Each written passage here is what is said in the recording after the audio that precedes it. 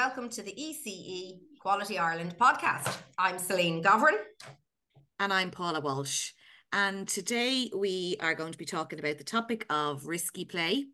And with us today we have a guest who is an adjunct lecturer at two different colleges teaching early childhood education with a specialist interest in this topic of risky play. And it's Leah Russell. Hi Leah, how are you? Hi, I'm good. Thanks very much. Good. So maybe before we start, you could just introduce yourself a little bit in terms of who you are and what you do and your interest in this topic of risky play. Yeah, sure. So I am a lecturer in early childhood education. As you said, Paula, I work for Progressive College and I work for National College of Ireland as well. So across the two.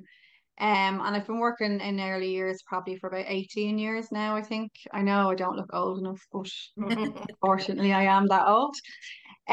So I suppose I've over the years I've kind of worked. I started off on community employment, studied at my level 5, 6, went on and did a degree. And then I was working with Better Start and I got the opportunity to do my master's then when I was working with Better Start. So I'm now currently in the process of uh, writing my proposal to do the Ed.D then as well. So hopefully eventually I'll have the Ed.D.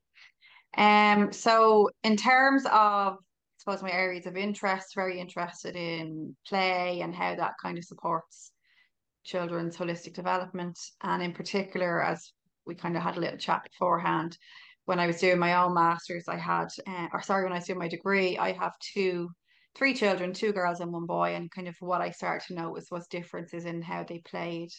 And that was kind of what brought in my interest around kind of rough and tumble and that idea of risky play. So that was what I focused on when I was doing my thesis in my degree. And yeah, that kind of, I suppose, really, I'm just really interested in play and how children use play and kind of make sense, of kind of their experiences and the world through play.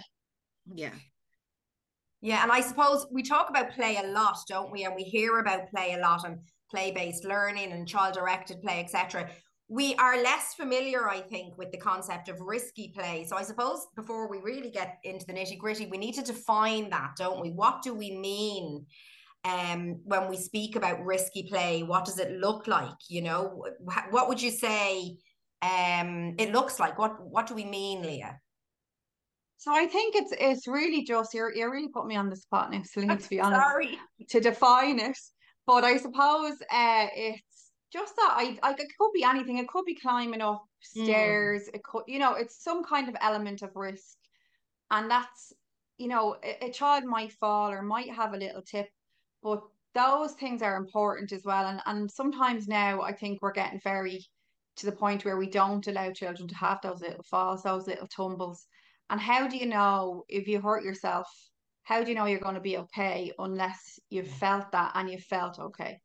So I suppose that's, we're seeing more and more anxiety and stuff like that in children. And I firmly believe it's because we're nearly protecting children from taking those little risks.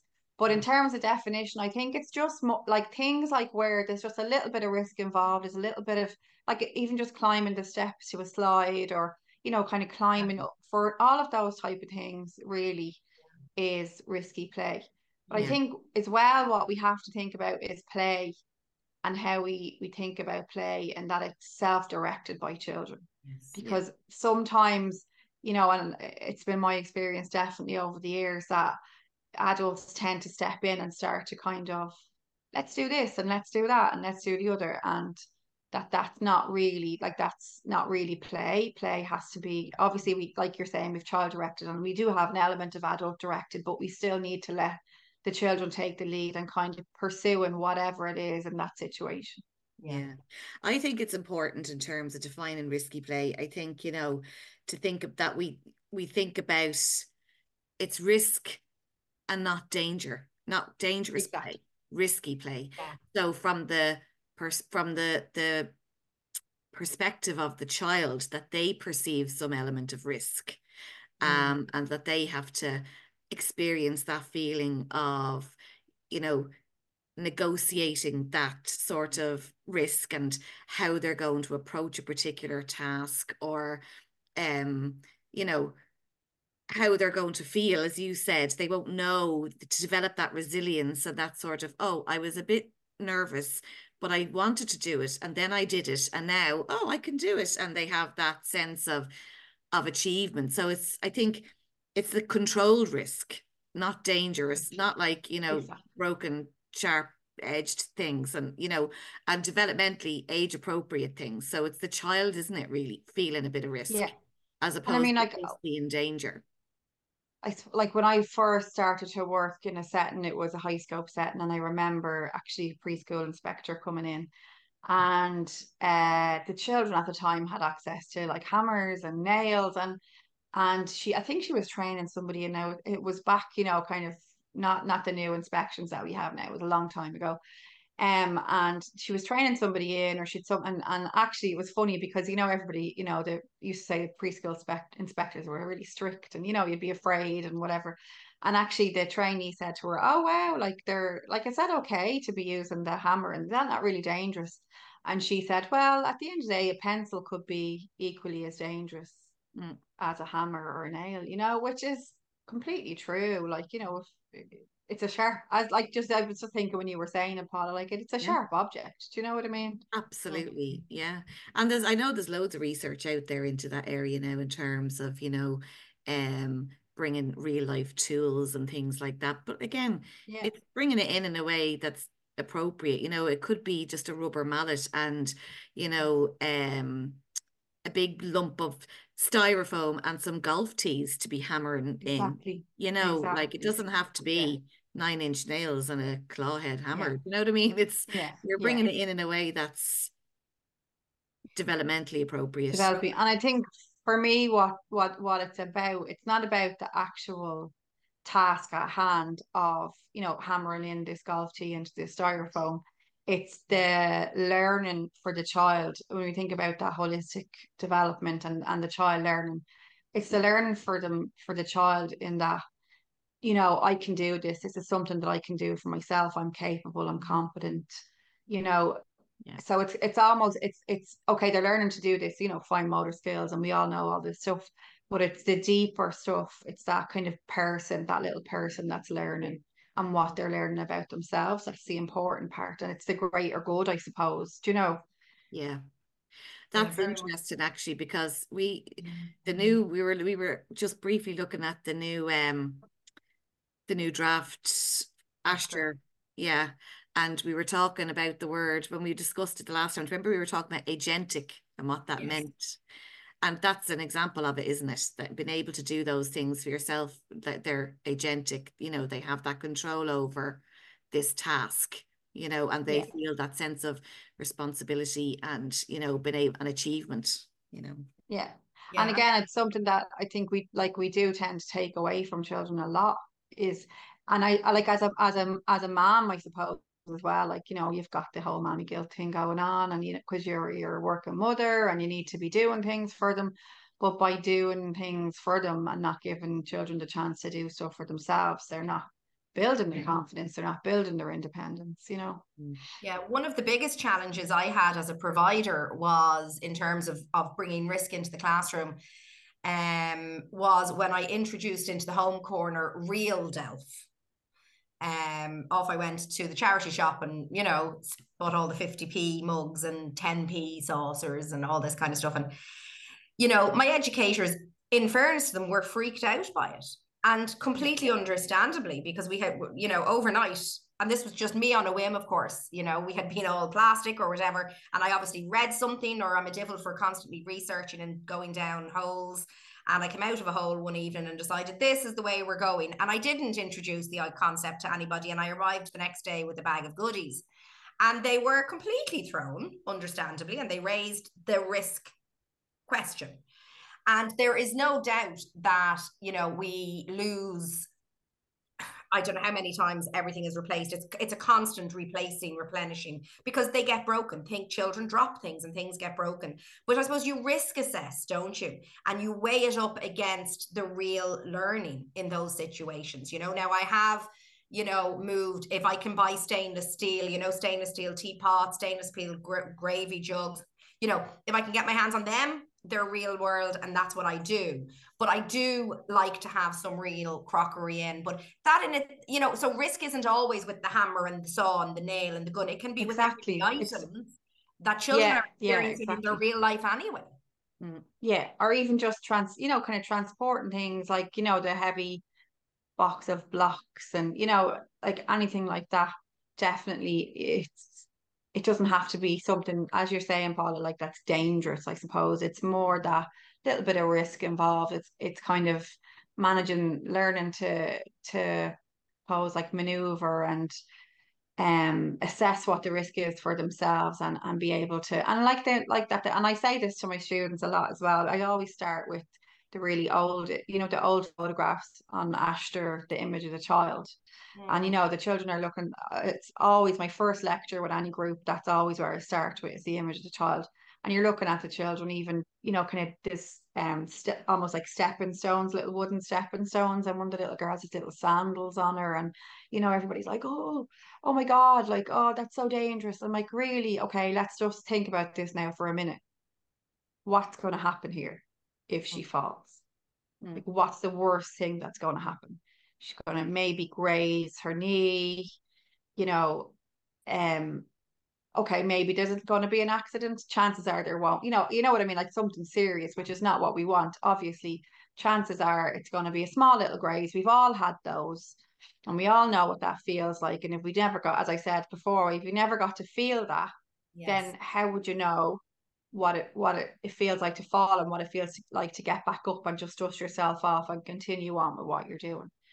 And if, as an early years educator, like you're risk assessing and you're kind of mitigating against any major accidents that are going to happen, you're weighing it up.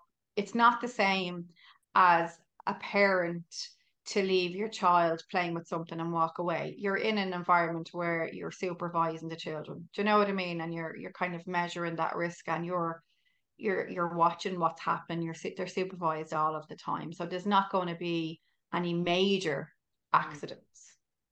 It's just little bumps, and it's that and that's part of childhood. Exactly. It's the planning around the environment and the resources you're going to provide. You know, it's the being appropriately trained, you know, adhering to your ratios and choosing things that are, you know, developmentally appropriate in terms of that risk benefit analysis of, well, if we could keep the plastic plates, but what are they actually learning then, you know, in terms of don't carry too many, because if it falls, something breaks, or, you know, so it's life skills, isn't it, really, you know? Yeah. And even I've been in settings where the children, even at meal times, self-serve, which is risky as well if you think about it. Okay, it's not risky in terms of, you know, maybe having a little tip or a little bang off something, but it's risky in that they're, you know, spooning their own food, they're pouring their own drinks, using, like, you know, the cutlery and the daft, like you were saying. But there might be at the start a couple of little accidents, a couple of little spillages, but then they do learn to manage that situation. Like what it's great for as well is, like, if children who struggle to kind of eat or whatever during meal times, they're serving themselves. So, you know, there's nothing worse than somebody, if you're not really in the mood to eat, like getting a big plate of food put in front of you, you know. So that kind of, they're more likely to take the little bits if they're fussy with food and stuff. And like, there's so much more to it than just, I'm going to spoon. You know, there's so much more just to the practicalities of it, because the child is just learning so much from. Yeah. So I think it'd be interesting to chat about then, you know, in terms of not just thinking about the preschoolers, but if we think about maybe the babies and toddlers, what does risky play look like in terms of that age group? Yeah, this is something I only take children from 2 up. So, and I have never worked in a room of babies. Imagine I've never worked in a room of in under 2s. Yeah.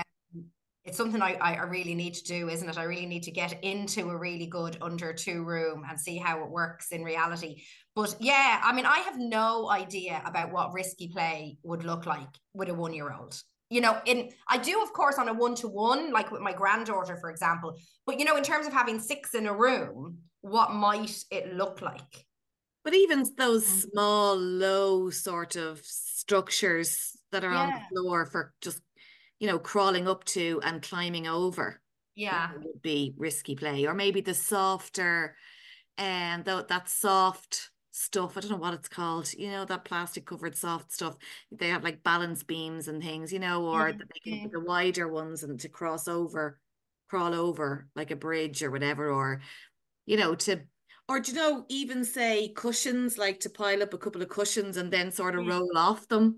Like I presume that would be risky play. Yeah, that's what Or I was thinking of, something like a sensory crawl where you kind of have it's still soft, but there's different kind of different heights to the objects that are underneath, and that kind of maneuvering around and stuff. And then like I've seen in settings, where they'd have the like, I mean, I would think it's risky play and that it's probably not something that a lot of people would do, but kind of the young babies stripping down to their vests, and then like I always try and think of when young children, when people are doing like learning activities or experiences with really kind of under two, is that of that whole body immersive experience rather than just dipping your hands into something. And I remember being blown away in a setting when they were doing painting with the babies, because they had them in their vests. Obviously parents provided, vests. They knew what happened in the setting, so they were yeah, happy enough for that to happen. And what they did was they put like a tough tray type of thing on the floor, and there was paint in that, and the children were in that. And then they had like a water, kind of a water basin then. So when the children were finished playing with the paint, they'd crawl over, or maybe, wobble over, and then somebody would help them and they'd get into the water. And Oh, that would be, kind of wash. Now you're talking, like 3 babies in a room.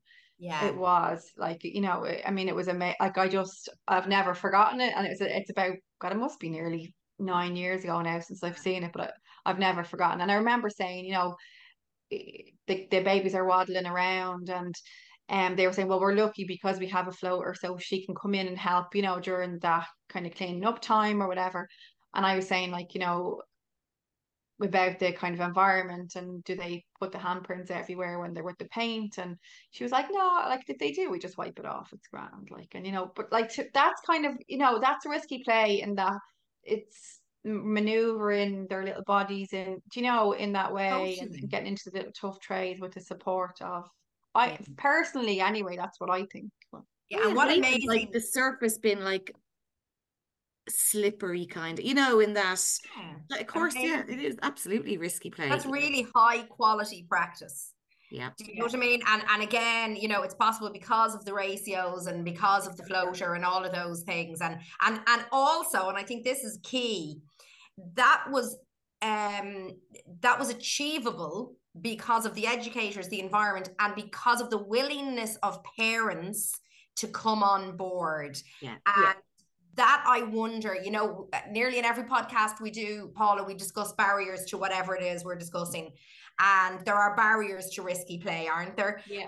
Yeah. And, there are many barriers. And I wonder if some parents, not because they mean to, or not because they don't want their children to experience, but because of a lack of knowledge or understanding, that they may become a barrier to risky play.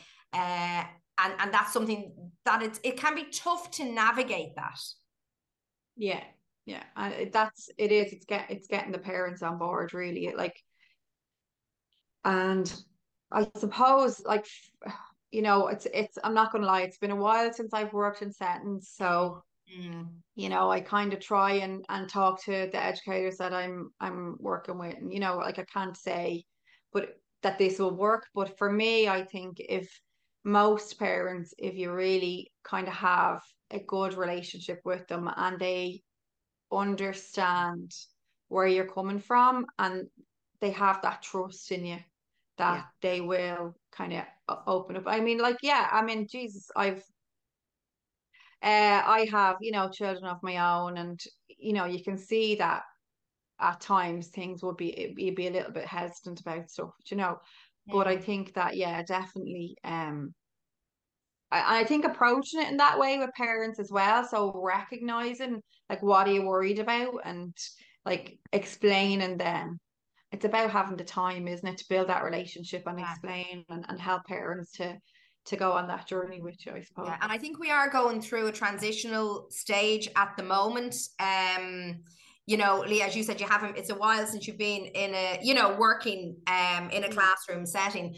Definitely COVID has made huge changes. So we are finding that for people who've had their first child, or maybe their first and their second child throughout that lockdown period, that the way that those children were raised without the benefits of playgrounds and play centres and visiting cousins and rough and tumble with other children, that those children are now maybe 2.5, 3, and that they have gotten to this point very differently to the way children were getting to that point pre-lockdown.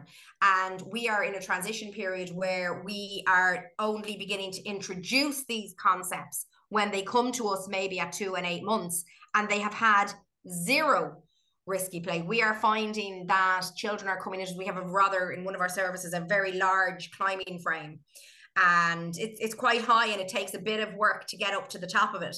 And we're finding children who used to just come in and run up, the same age group now, are coming in, standing, looking, negotiating, and they're starting to go up on hands and knees. And it's taking maybe from September to November before they're brave enough to get up on their feet and to walk while holding on. So definitely risky play was one of those things, unfortunately, that suffered during lockdown. And we are now, we're rebuilding all of those skills, things that we never had to do when you work with age 2.5 up. You know, we're now getting kids in maybe who are like an 18-month-old physically.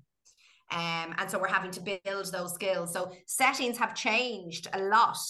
And I feel it's our job to allow all of that risky play, to push back the chairs and, you know what I mean, let them climb under the table and over the table and around the table rather than sit at the table. I think that's our responsibility, to help the children, as you say, embrace that feeling of, oh gosh, I'm after falling, oh, I'm a bit sore, will I cry, won't I cry, and to get up and to go on and keep going. It's a huge sense of accomplishment for them. Yeah. And I suppose I think when you think of, and you know, I hate talking about school readiness, but sometimes that's the buy-in, I suppose, with parents a little bit. You know, sometimes that's kind of how. And I think about, when you think about school readiness, in order for a child to be able to sit in a chair at a desk for whatever amount of time, they need to have developed their senses. They need to have a sense of balance. They need to have the strength in their muscles to be able to manage their bodies and do that. And how do they do that? By running around in the environment, by climbing under things, over things, learning this, you know, kind of where their body fits, learning what does it feel like to be upside down, what does it feel like to get into this little space, you know, all of these things they need to feel, to learn, yeah, to be able to then sit in a chair and manage their little bodies for whatever amount of time. Yes, so And even in important. terms of, you know, it doesn't always have to be physical risk as well. Like, you know, if you imagine in your outdoor area, if there's sort of trees or large shrubs, that children can have that sense of, oh, I'm all of a sudden on my own, but within the safety of the supervised outdoor space, you know, but I'm going to be okay because I know that the teacher, the adult, the educator, whoever is nearby, and I can find my way back to safety, you know.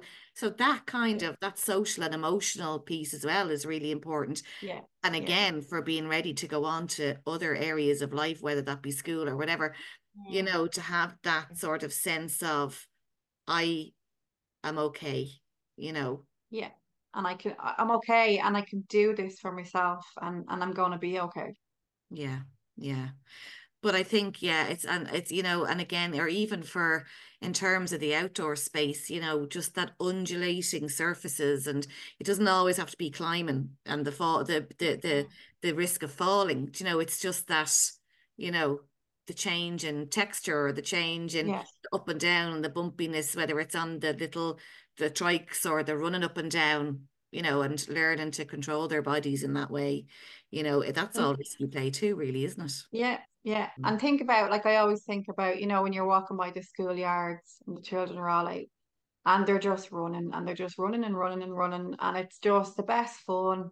And like that's, I remember when I was in school, in primary school, we weren't allowed to run in the yard. We were only allowed to walk. And then I think about like how ridiculous that is, really. Do you know what I mean? Because yeah, like you soon, and I can see the reason behind it. Obviously, we all know, insurance is expensive and all of the stuff that goes along with that. But when I think about being a child, I think about running and chasing, and and that's the that simple feeling of being fun of that as free well. outside. Yeah, Yeah, yeah.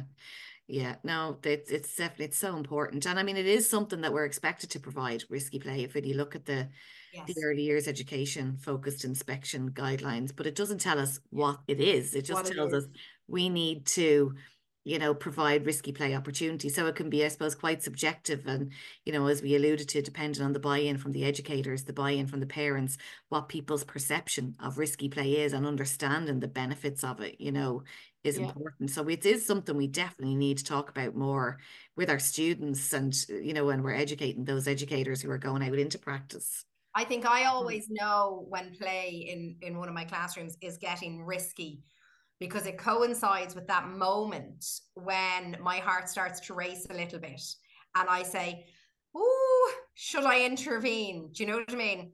And I suppose, look, at 20 years ago, I wouldn't have even had the thought. I would have just intervened.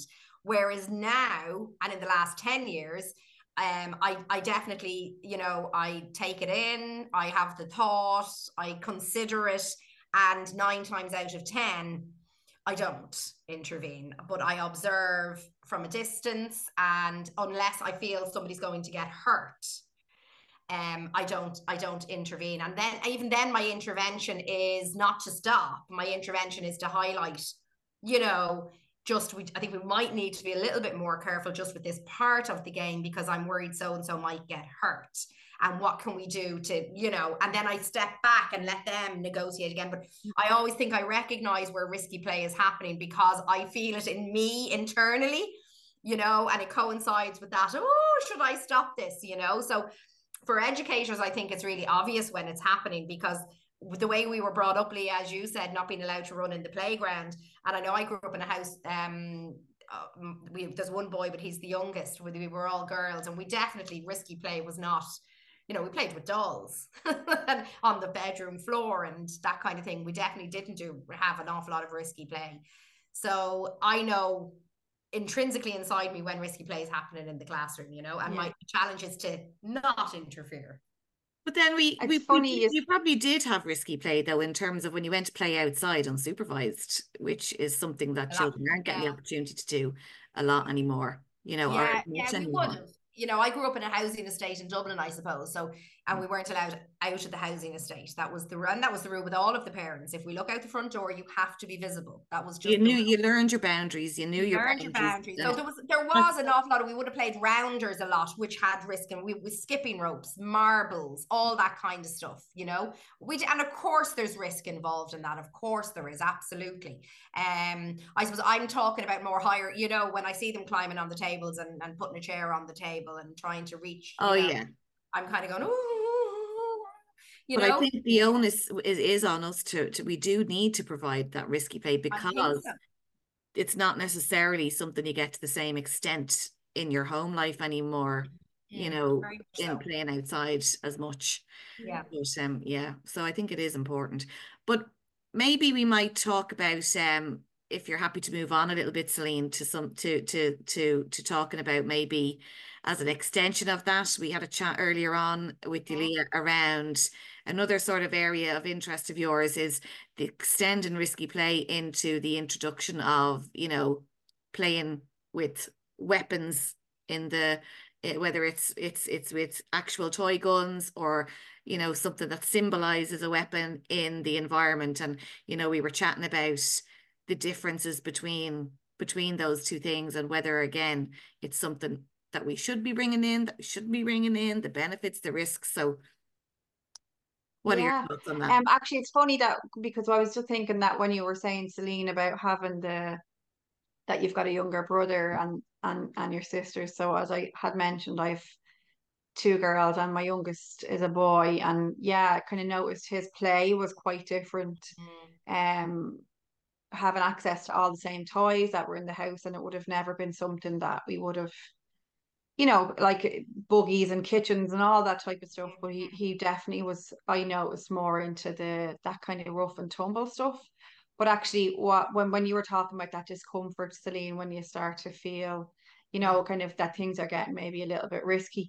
Something I remember that really stood out to me when I was researching for my thesis was that we sometimes, because boys have that little bit of tendency to go that way, where girls, because they're more social, boys are kind of a little bit, not all boys obviously and not all girls, but most boys kind of are a little bit more physical, a little bit more kind of rough and tumble, where girls are more social, so they carry out that role play part where they're Yes. kind of playing games that everybody has a role.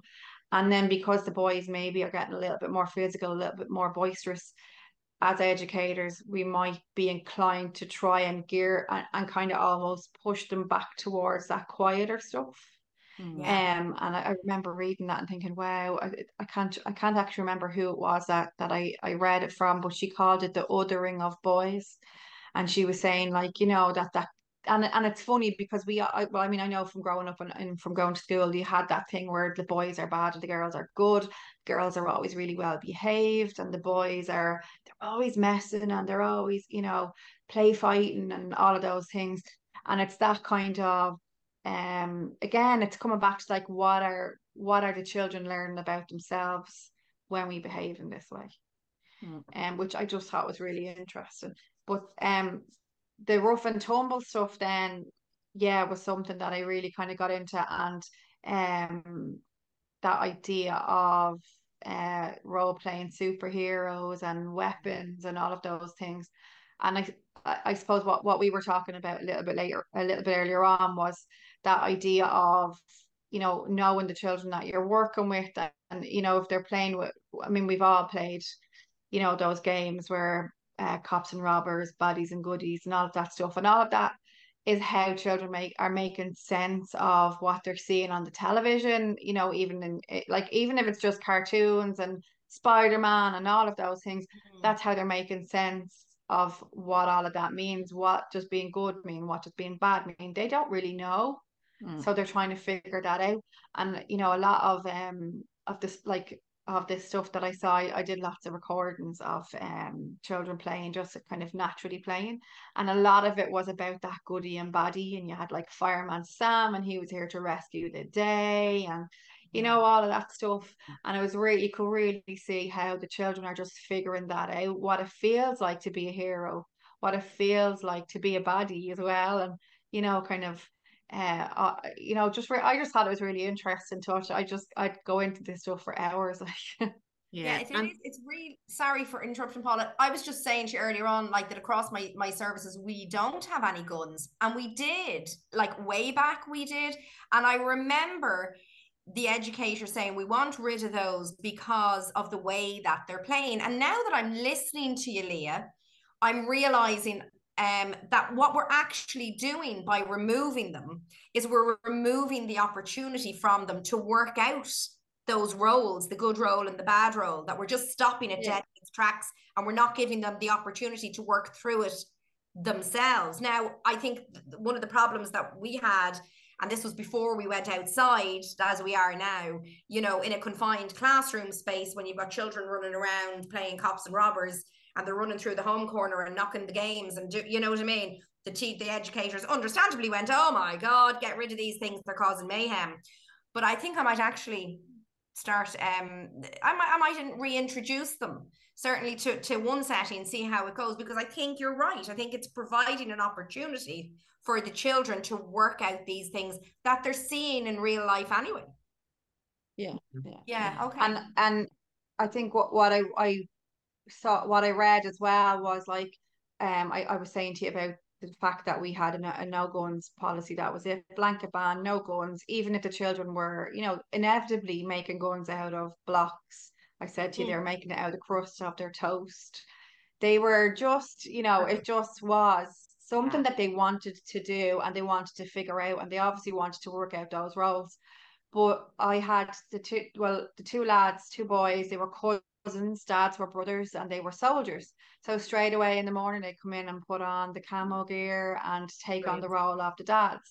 And then, we'll be told, well, there's no guns, guns are bad. We don't have guns. And it's that kind of, now you've got this thing where the child is trying to figure out, okay, if guns are bad and my dad has a gun, because that's his job, what does that mean? And that was a lot of the stuff that I read coming from the US, obviously, because they've been in a lot of, active conflict. They have a lot of families that are, in the armed forces. But even things like if your dad's a prison officer, if your dad's, or mom, sorry, I know I said dad, but, parent, let's say parent, if your parent is a guard, if your parent is a prison officer, if he's a security guard, or, all of those different things. Yeah, It's and as you're about talking, I'm thinking I'm in rural Ireland now, right? The vast majority of our parents are farmers. There's a gun on every farm in Ireland, and most of our parents are active members of the gun club. Yeah. So they go out shooting on a Sunday morning with their dogs. It's all you see them all in the village, and they're all in the gear, and they've all got guns, and then we're in an environment where we're going, no, don't do that. You're not allowed to do that. You're not allowed to role model your dad or your mom, either in their job or in their hobbies. And yeah, I can see how that's I'm withholding opportunities. Yeah, but I thought it was very interesting something you said before we started recording, Leah, because I don't know whether I would introduce guns into a setting, as in toy guns. But I think, and you alluded to this when we were talking earlier, I think there's a difference between us providing toy guns and allowing them to play out that role with other symbolic items like a stick. Or I remember when I was in practice, children making guns out of Duplo, and that we never stopped them. I think that's okay. But I don't know whether, because it can be that stick can be a gun today and a magic wand tomorrow, So whereas, as you said, I think it was you said earlier, Andy, a gun will only ever be a gun, really. So I don't know whether I'd introduce them, but I certainly wouldn't stop that socio-dramatic playing out those scenarios and, working out, because as you said, it's so important to work out those things around, what's a goodie, what's a baddie, what role does a gun play in terms of different jobs and different things. But yeah, I don't know whether I'd like to introduce actual toy guns though. Yeah, I think I might have to do some research and see what they actually look like. Yeah. Freaked out I am by them. It's a very different thing as well, that, like we were talking about, knowing the children that you're working with and what their experiences have been. Yeah, definitely. Most children, I know, Celine, you're saying that, you've got children in your setting whose parents have, would hunt and stuff like that. Whereas if you're in a more urban setting, you're probably going to find most children haven't had experiences or seen a gun. I know I've never seen a gun. I know I've seen on television, I know what it looks like, but obviously at the age that I'm at, I understand that they exist. Where with younger children, it's a very abstract concept. It's like death, it's like heaven, it's like, another country that I've never been to. It's just really abstract. So oftentimes it's us as adults placing our knowledge and our values on what the children are doing as well. But I think definitely, Paula, that's really what you're saying there about that, the creating of a gun out of whatever materials, like even if it's just your fingers, it's, you're getting into your symbolism, you're getting into your literacy, your numeracy, all of those things, just by doing something as simple as that. Yeah. As well. Do you know what I mean?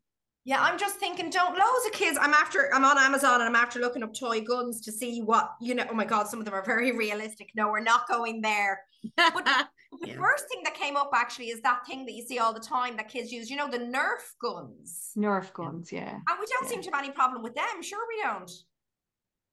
Why is that? God, some of these are very real. Like they're like, Oh yeah. Yeah. Oh Yeah. yeah, and they are like there are some that are very real.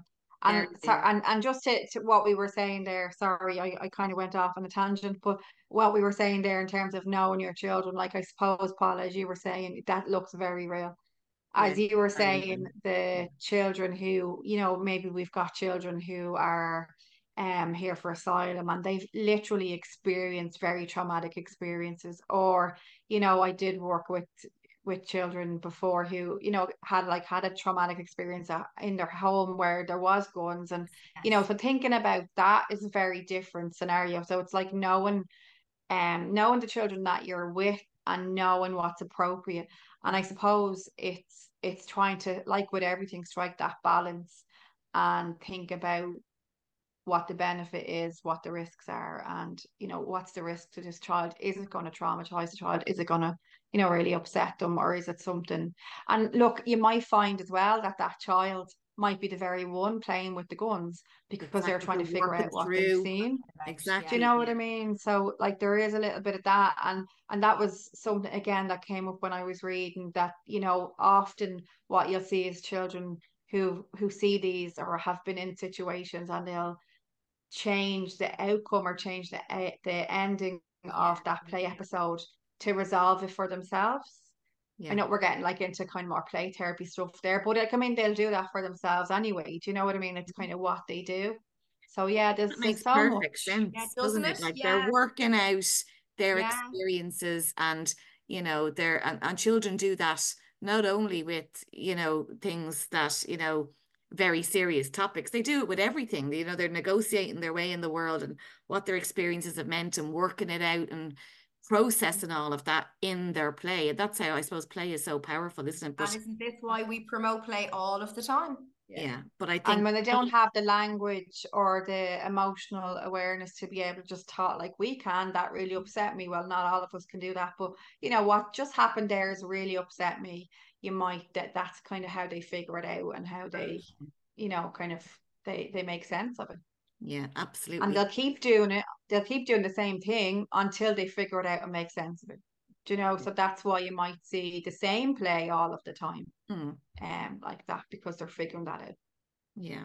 And I was saying to you earlier on, I had a discussion around, I was talking to somebody yesterday about that we were going to be discussing this topic on the podcast. And like that my initial reaction was, oh, sure, like with guns, I think half the time the kids are only playing and, it's probably us as adults projecting onto them, and then this person said to me, well, actually, in our practice, it was a very difficult topic because it did cause distress for a child who we had in our setting who had come from Ukraine and had had a very traumatic experience. And then there was people pretending to play with guns around him, and it was very distressing. I mean, actually, we really need to be much more aware of that, don't we? Because, we have so many families from Ukraine or from other countries, as you said, asylum seekers. On the news, we have, what's going on in Gaza at the moment.